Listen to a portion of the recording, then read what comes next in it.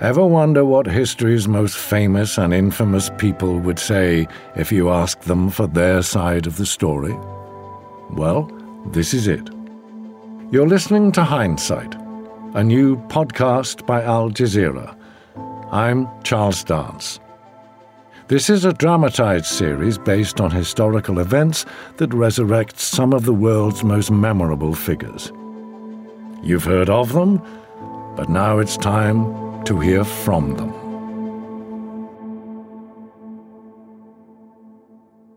Attentions are turned to Iraq today as the trial of Saddam Hussein. One of the most notorious figures in the Middle East stands trial. The former dictator is now on trial in Iraq, and some officials are already saying that he could face the death penalty. It's 2005. All around the world, people are glued to their televisions. It's an historic event, perhaps the first time ever that an Arab leader is publicly indicted for war crimes. Viewers watch with almost morbid fascination as former Iraqi ruler Saddam Hussein stands trial on charges of mass murder. It's the culmination of his near quarter-of-a-century rule over Iraq.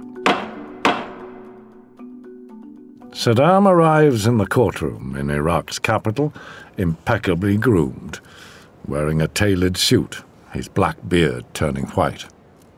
He looks gaunt, but alert, confident, even calm. When asked to confirm his identity to the court, he snaps back at the judge. You don't know my name? You don't know my name? Seriously, why would the honorable judge ask me who I am? Come on, what a stupid question. Who doesn't know who I am? Saddam is 68 years old. In 1 year, he'll be dead. In this episode of Hindsight, we hear from Saddam Hussein, who refuses to identify himself during his trial or to recognize the authority of the court, believing himself to be the one true ruler of Iraq. Was he delusional, a tyrannical mastermind, or a well-meaning countryman whose convictions led him to a life of militant nationalism? This is the story of his life, based on documented events and his own words.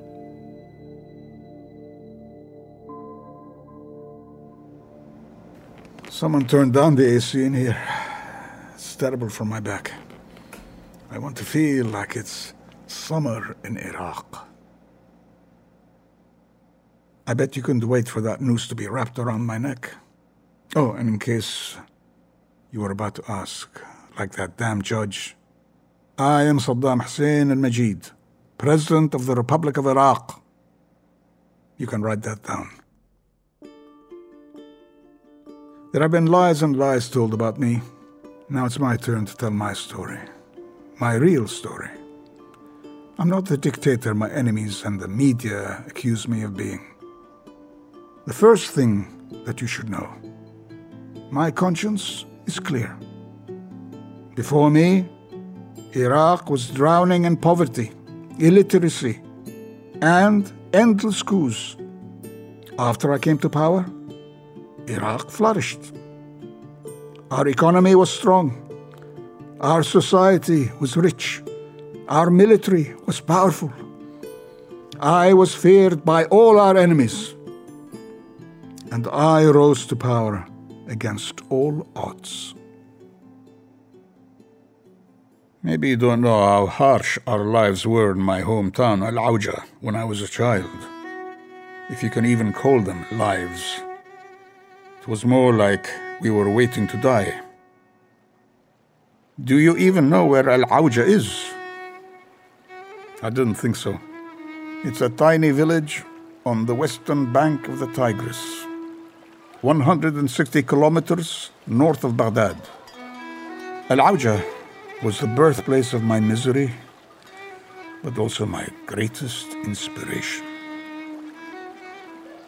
In 1937, when I was born, the village had nothing. No drinking water or electricity, no roads or schools. Our houses were clay shacks. My father, Hussein, was a poor shepherd, or so I'm told. I never met him. He disappeared before I was born. I also had a brother who died of cancer before I was born. My mother could barely contain or survive her own grief. I survived, of course, despite the odds. But that's what my name means. Saddam, the one who confronts. Mother remarried a man named Ibrahim al-Hassa when I was a small child. They had 3 sons together. My half-brothers were probably the only good thing that came from that. My stepfather never accepted me. He beat me, humiliated me. And when my mother tried to protect me, he beat her too.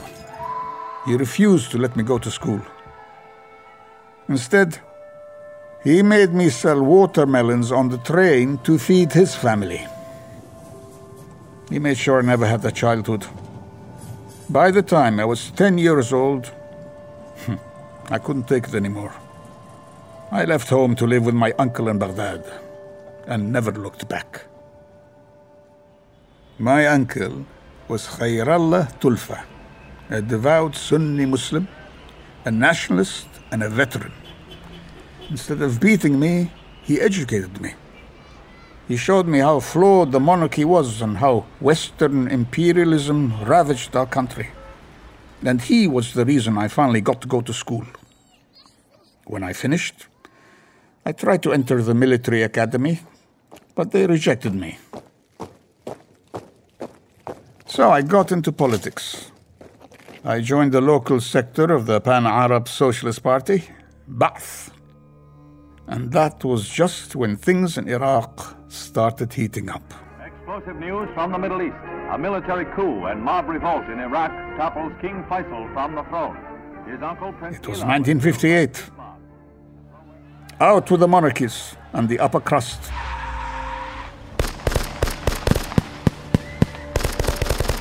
They assassinated King Faisal, the second one, and other members of the royal family right there in the courtyard of the palace, Qasr al-Rahab.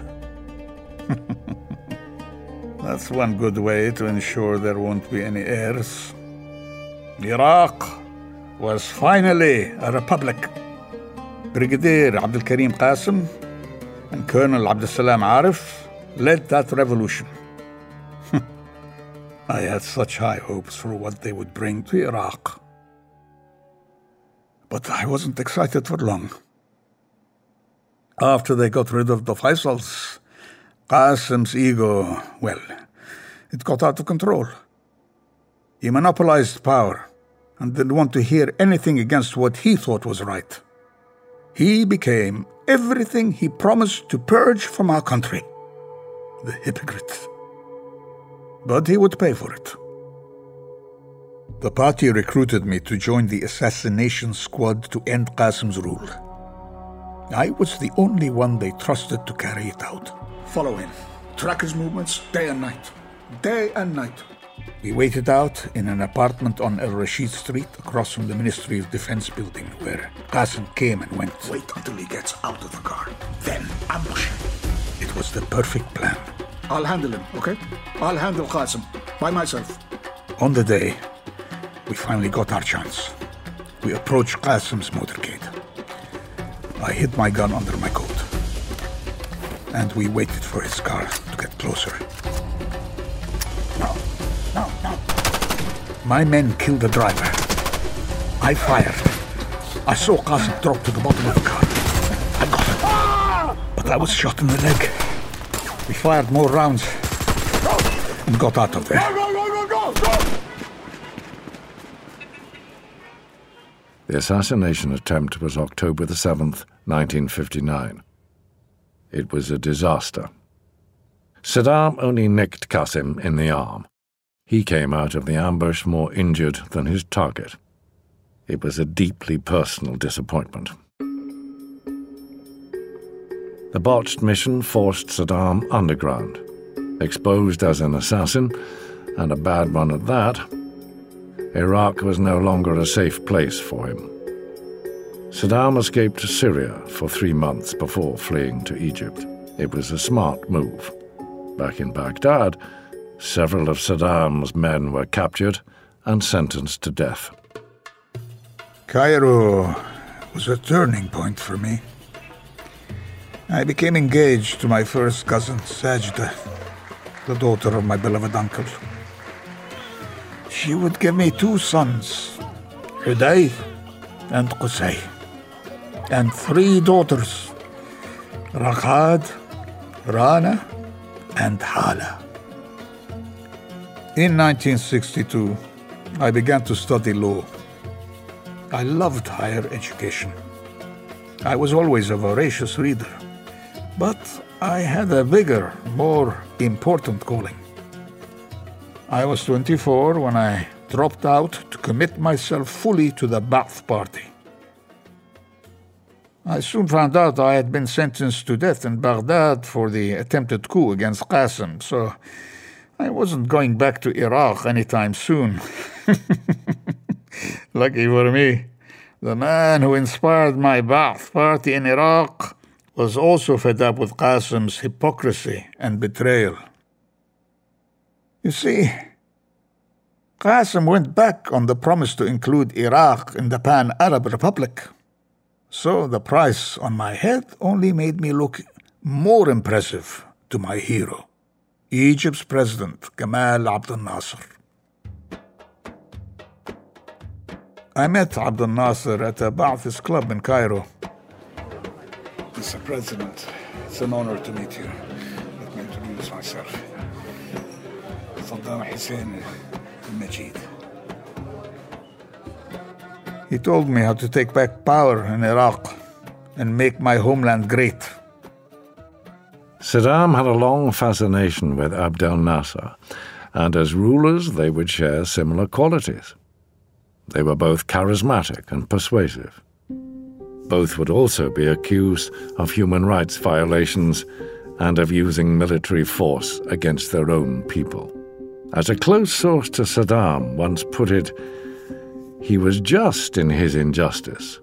If you were against him, he was against you. As Saddam learned from Abdel Nasser, the political situation in Iraq escalated to give him the chance to take those teachings back home. Qasim, who'd put the death sentence out on Saddam's head, was overthrown by a man who would succeed where Saddam failed, Ahmed Hassan al-Bakr. Al-Bakr and his cohorts executed Qasim after a quick tribunal. They shot him like the traitorous dog he was. Abdus Salam Arif assumed the presidency. My old cousin Al-Bakr became prime minister. And they rolled out the red carpet for me to come home. Al-Bakr made me a member of the security detail for the Ba'ath Party. We made people respect the party. And I learned how to make people talk.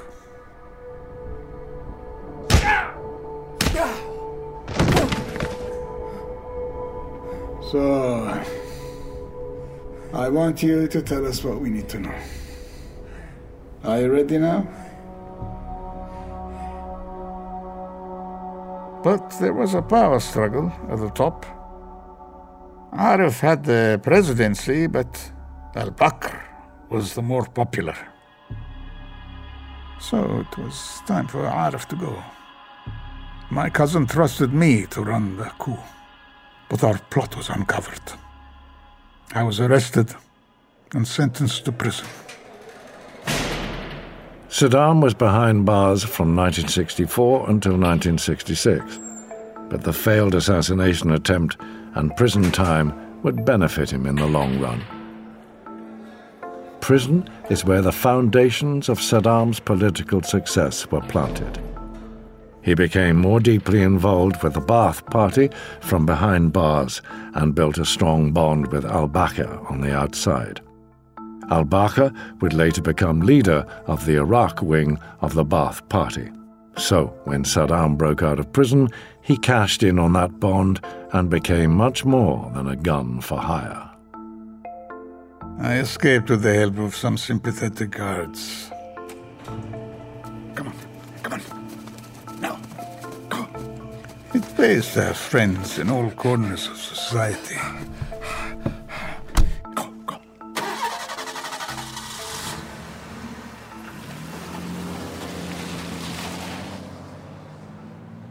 God was on our side because Abdussalam Arif died in a helicopter crash. The Prime Minister stepped in to try and fill his shoes, but he only lasted a few days before Arif's brother, Abdul Rahman, claimed the presidency. But he wouldn't last long either. He was weak. Unseating Abdul Rahman was easy. We took over the palace while he was sleeping. Marhaban. Abdul Rahman, we regret to inform you you're no longer president. The runt was so terrified he fled to Turkey and left the men's work for us. With al-Bakr now president, I had my first taste of real power. He promoted me to head of security. I showed my talents and proved my worth in no time. I became vice president. Not bad for a 31-year-old, huh? I was in charge of protecting our party against the invasions by Shia radicals and Kurdish separatists. I carried out unprecedented projects to build my great nation. I seized power over our richest natural resource, oil. I created free mandatory education programs for children. I raised literacy levels across the country. I introduced one of the most modern public healthcare systems in the Middle East.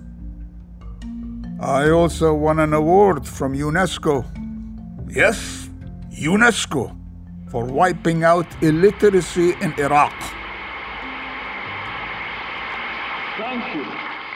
It is a great honor to receive this award. A great honor. You think a bad guy would work so hard to give his country all of that? It's true, Saddam did do all those things to develop Iraq, and he did win the UNESCO award. But here's what Saddam's not telling you. While he was building hospitals and schools, he also launched the country's first chemical weapons program. He developed extreme anxiety over coups and assassination attempts and built a powerful security force around himself with members of the Ba'athist paramilitary and the People's Army. He instructed his security detail to crush any dissent with torture, rape, and murder. Saddam was very powerful, but that was about to be threatened. And this is where it all changed for him and the people of Iraq. By 1979, al-Bakr was making moves to unite Ba'ath Party members in Iraq and Syria, which would mean Saddam's position would be handed off to a Syrian in Hafez al-Assad's regime. He wasn't going to let that happen. The official record is al-Bakr became sick and handed power over to Saddam. It's true that al-Bakr was getting old, but he didn't hand over power due to illness. One common version of how he succeeded is that Saddam and his loyalists encouraged al-Bakr to step down. On July the 16th, 1979, Saddam Hussein became the president of Iraq.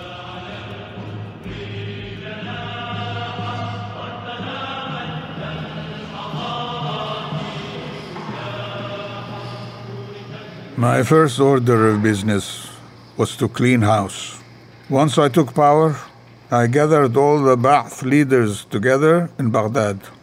I told them I found spies and conspirators in our party.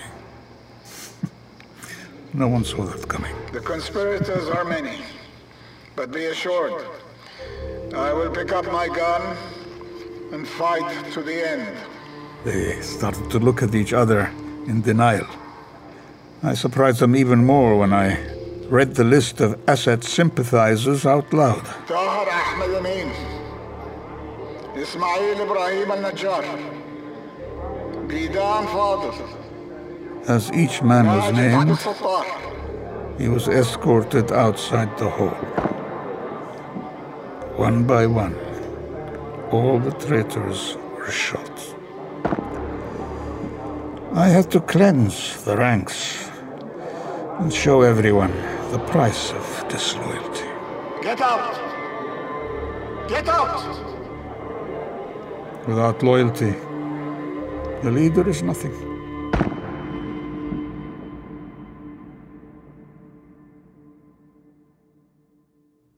I was just getting started as president when Ayatollah Ruhollah al-Khomeini took over Iran's Shah and started to plan an Islamic revolution. You have to understand, Khomeini's takeover wasn't just bad news for me.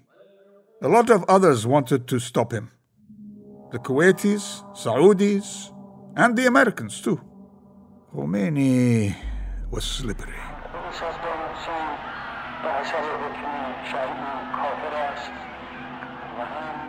He took advantage of our national diversity. His game plan was to rally Shia and Kurdish families in Iraq to turn against me. I did what any great leader and defender of nations would do. Attack is the best form of defense. We fought for 8 years. I cut Iran off at the knees, and the arms, and the neck. I would destroy anyone who defied my rule, be they Sunni, Shia, or Kurdish. Of course, my enemies cry genocide for what happened in Halabja. But what do they know? Saddam's regime claimed that Iran was responsible for the attack. But what happened in Halabja was an opportunistic play. It was a mission to eradicate Kurdish populations in northern Iraq. The attacks involved dropping chemical weapons, including mustard gas, on civilian populations. Saddam's cousin, Ali Hassan al-Majid, was in charge of that. You might remember him as Chemical Ali. An estimated 5,000 Kurds, mostly women and children, were killed. The attacks earned Saddam the name Butcher of Baghdad. It was one massacre in a long, drawn-out, unsuccessful war with Iran that, despite Saddam's claims of victory, ended in a stalemate after 8 years. And it left Iraq in crippling debt. Saddam owed billions to both the Kuwaitis and Saudis for their support. And when the war was over, Saddam was shocked when his neighbors asked for their money back. We told the Kuwaitis and Saudis, guys, I sacrificed my men and my fortune to protect you too. Those Kuwaitis, their oil wells were generating trillions. And did you know they share their precious Al Rumaila oil field with our border? I'm not blind. While I'm busy protecting the entire region from Iran, Kuwait is stepping into our oil reserves. And I called them on it at the Arab Summit in Baghdad in 1990. What do? Oversell oil shares on purpose so that prices drop and I'm forced to stay in debt. It was economic warfare. They wouldn't forgive our debts, even after they got rich off our backs. Saddam's dispute with Kuwait did not go unnoticed in the United States. By July the 25th, 1990, George H.W. Bush is in office. His ambassador to Iraq, April Glaspie, meets with members of the Iraqi High Command in the spirit of friendship, not confrontation. She asked why Iraqi troops had started swarming near the border with Kuwait. But she also emphasizes that America has no opinion on these Arab-to-Arab relations. It would later be debated if Saddam took this exchange as approval. On August 2nd, 1990, Iraq's military forces, then the largest army in the Middle East, invaded Kuwait, sparking an international crisis. Everyone wanted a piece of Iraq. No one had the guts to take us on alone. That's how powerful and feared we were. The coalition against us was the largest one assembled since World War II.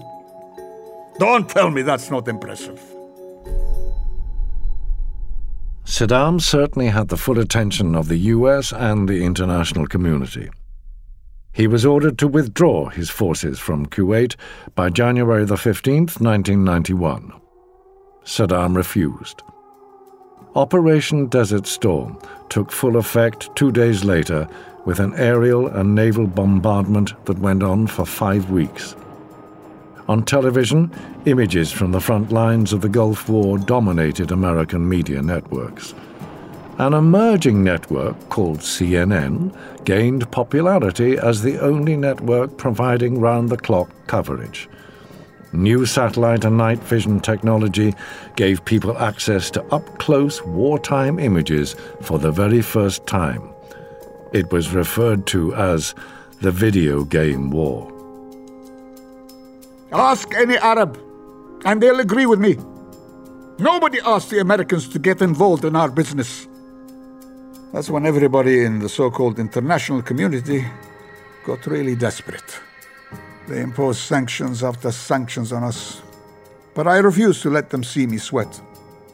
I kept all my palace operating, moving from one place to the other to keep my enemies on their toes. I protected myself for Iraq and for my family. I would never let them live through abject poverty the way I did growing up. The truth is that while everyday citizens of Iraq suffered, Saddam and his family stockpiled their wealth. The UN demanded that Iraq destroy their weapons of mass destruction and ballistic missiles under supervision by UN weapons inspectors. Saddam again refused America's demands and publicly accused Washington of being an arrogant, blind power which sees nothing but its narrow interests. He then threatened that if UN inspections weren't stopped, Iraq would be forced to retaliate. He said, "There is no way and no alternative to that course." Did you really think I was going to let them see what I had? Would the Americans let me see their weapons? I told all the American inspectors to leave. I wouldn't let any other damn inspector into my palaces. I told them I'd get rid of my weapons on my own. The rest of the 90s were marked by increasing civil unrest. Iraqis had enough of the sanctions imposed on them because of Saddam's actions. Frustrated with Saddam's refusal to cooperate, US President Bill Clinton and British Prime Minister Tony Blair launched a 4-day bombing attack on Baghdad in December of 1998. It was a brutal decision that was scrutinized by many that hurt Iraqi citizens more than Saddam and his loyalists. In January 2001, the U.S. inaugurated a new president, George W. Bush. I swear to God, my biggest punishment in life is that he made me deal with not one, but 2 President Bushes. But I had nothing to do with what happened next. We have a breaking news story to tell you about. A plane has just crashed into the World Trade Center here in New York City. It's like a second plane. United 9-3. Yeah, he's down. How did he land? He did not land. Let's look at the Pentagon. How large was the explosion? It was large. President George W. Bush was in office a mere 9 months before the attacks on September the 11th, 2001, toppled the World Trade Center's Twin Towers. The Bush administration accused Saddam of having ties to Osama bin Laden's al-Qaeda network, but this was never substantiated. How did they come up with the idea to link me to al-Qaeda hijacking planes? I mean, sure, I don't like America, but come on! Iraq continues to flaunt its hostility toward America. States like these and their terrorist allies constitute an axis of evil. That ignorant American man-child, Bush Jr., goes on TV and announces I'm part of some axis of evil with North Korea and our mortal enemies, Iran, and he actually pulled it off. He fooled the American public. Not that he needed approval. I mean, you call me a dictator? Those Bushes did whatever they wanted. And now we all know what I knew all along. All their lies and the ridiculous axis of evil propaganda was just a smoke and mirrors, an excuse to invade the great Iraq, to steal our riches. They only care about oil, profit, and their own power. On February the 23rd, 2003, Saddam agreed to his first appearance on an American broadcasting network in over a decade, and it would be his last. When asked how he felt about the possibility of invasion and even his death, he calmly replies, "There is no value for any life without faith." On April the 9th, 2003, the Americans invaded Baghdad. Saddam was nowhere to be found. But in a symbolic gesture, they toppled Saddam's statue, flooding international media with images of Iraqis celebrating the fall of their leader. I knew I couldn't stick around in Baghdad. I had to keep my distance so I could focus on organizing our liberation battle. So I went to a farmhouse north of Tikrit. I went further underground, but I never gave up control of Iraq, like the Americans want you to believe. I went into hiding so I could strategize and wait for the perfect time to hit back and catch my enemies by surprise. I had my translators translate anything that would help me decide on the right tactics to confront the American troops. Mao Zedong's On Guerrilla Warfare is a personal favorite. We would need to take the battle to the streets when it was time to surprise and defeat the American Allied forces. Interviews with Saddam's former translator reveal he never gave up power or gave up his belief that he would strike back, expel US forces, and take back control of Iraq. For 3 months, he strategized underground while the intensive search for Saddam and his supporters continued. Finally, on July the 22nd, 2003, US soldiers got close to Saddam by capturing and executing his sons, O'Day and Qusay, in a raid on a villa in the northern city of Mosul. I left my sons in the hands of a trusted comrade, Nawaf al-Zaydan, but he betrayed me. Little did I know that the same snitch who caused my beloved sons, the future of Iraq, to be murdered, led the Americans to me too. No doubt you saw the staged propaganda of the Americans. Those convenient images of me in filthy clothes with my overgrown beard and hair in a tangled mess. Do you really think I would let myself go like that? The Americans made it look like they found me defeated in a hole in the ground. But really, I was biding my time in the luxury cellar of the house, waiting for the right moment to attack. Don't believe everything you hear. Indeed. That was on the 13th of December, 2003. His trial began in 2004. Critics around the world viewed it as a show trial that did not meet international standards. The trial of Saddam Hussein has often looked more like a theatre than a courtroom. This is not a trial. This is not a trial. This is a game. Even Amnesty International came to Saddam's defense, stating that the trial was unfair. And the former head of the Iraqi Special Tribunal that was trying Saddam accused the interim government of rushing the show trial to appease the international coalition against Iraq and cement their power. The whole trial was a sham. The Americans rigged it. The court was designed to remove me from power. صدام حسين المجيد بالإعدام شنقا حتى الموت لارتكاب عيش الشعب They wanted to dismantle the great Iraq that I built. This is what the Americans do time and time again when they're threatened by another nation's power. Saddam would be sentenced to death for the mass murder of 148 civilians in the city of Dujail in 1982. He was transported to a U.S. Army base called Camp Justice in Baghdad, where he was executed by hanging on the 30th of December 2006. The first day of the Muslim holiday, Eid al-Adha. His execution was broadcast on the national state television network, Iraqiyya. The footage was accompanied by upbeat music. In the video's background, the executioners could be heard taunting Saddam. And just as he meets his demise, Saddam utters his final rallying cry.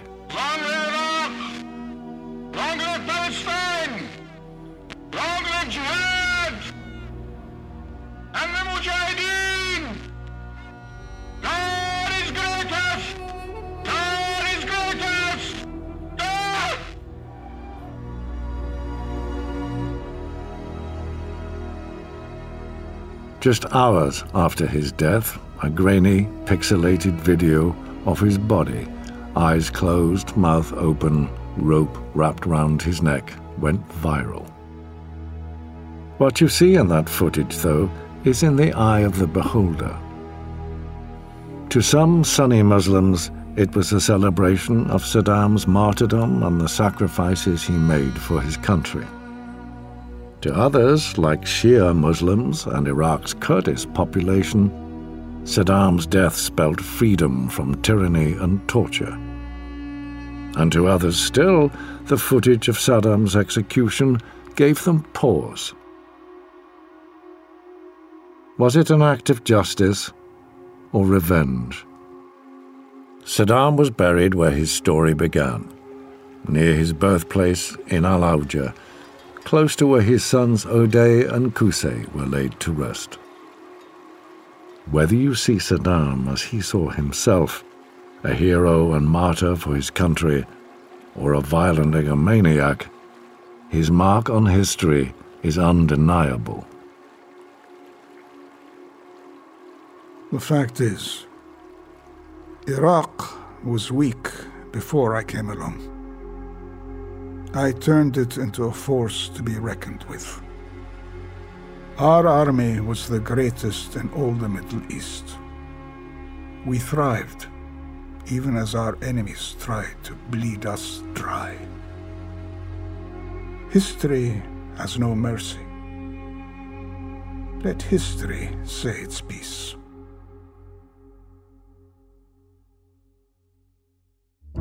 Hindsight is an historical drama podcast.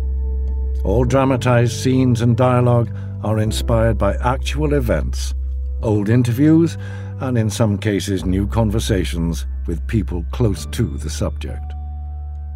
Hindsight is an Al Jazeera original podcast, produced by Kelly and Kelly. Their team is series director Chris Kelly, series producers Lauren Berkovich and Michael Tanko-Grand. Executive producers Chris Kelly and Pat Kelly. This episode is written by Lima Alizé. Saddam Hussein is played by Rad Rawi. This episode is narrated by me, Charles Dance. Editing and sound design by Paul Tedeschini. Associate producer Lima Alizé. Translated by Abdullah Al-Musallam. Joe DeFrias is Al Jazeera's executive producer for this series. Fact-checking by Joy Lee.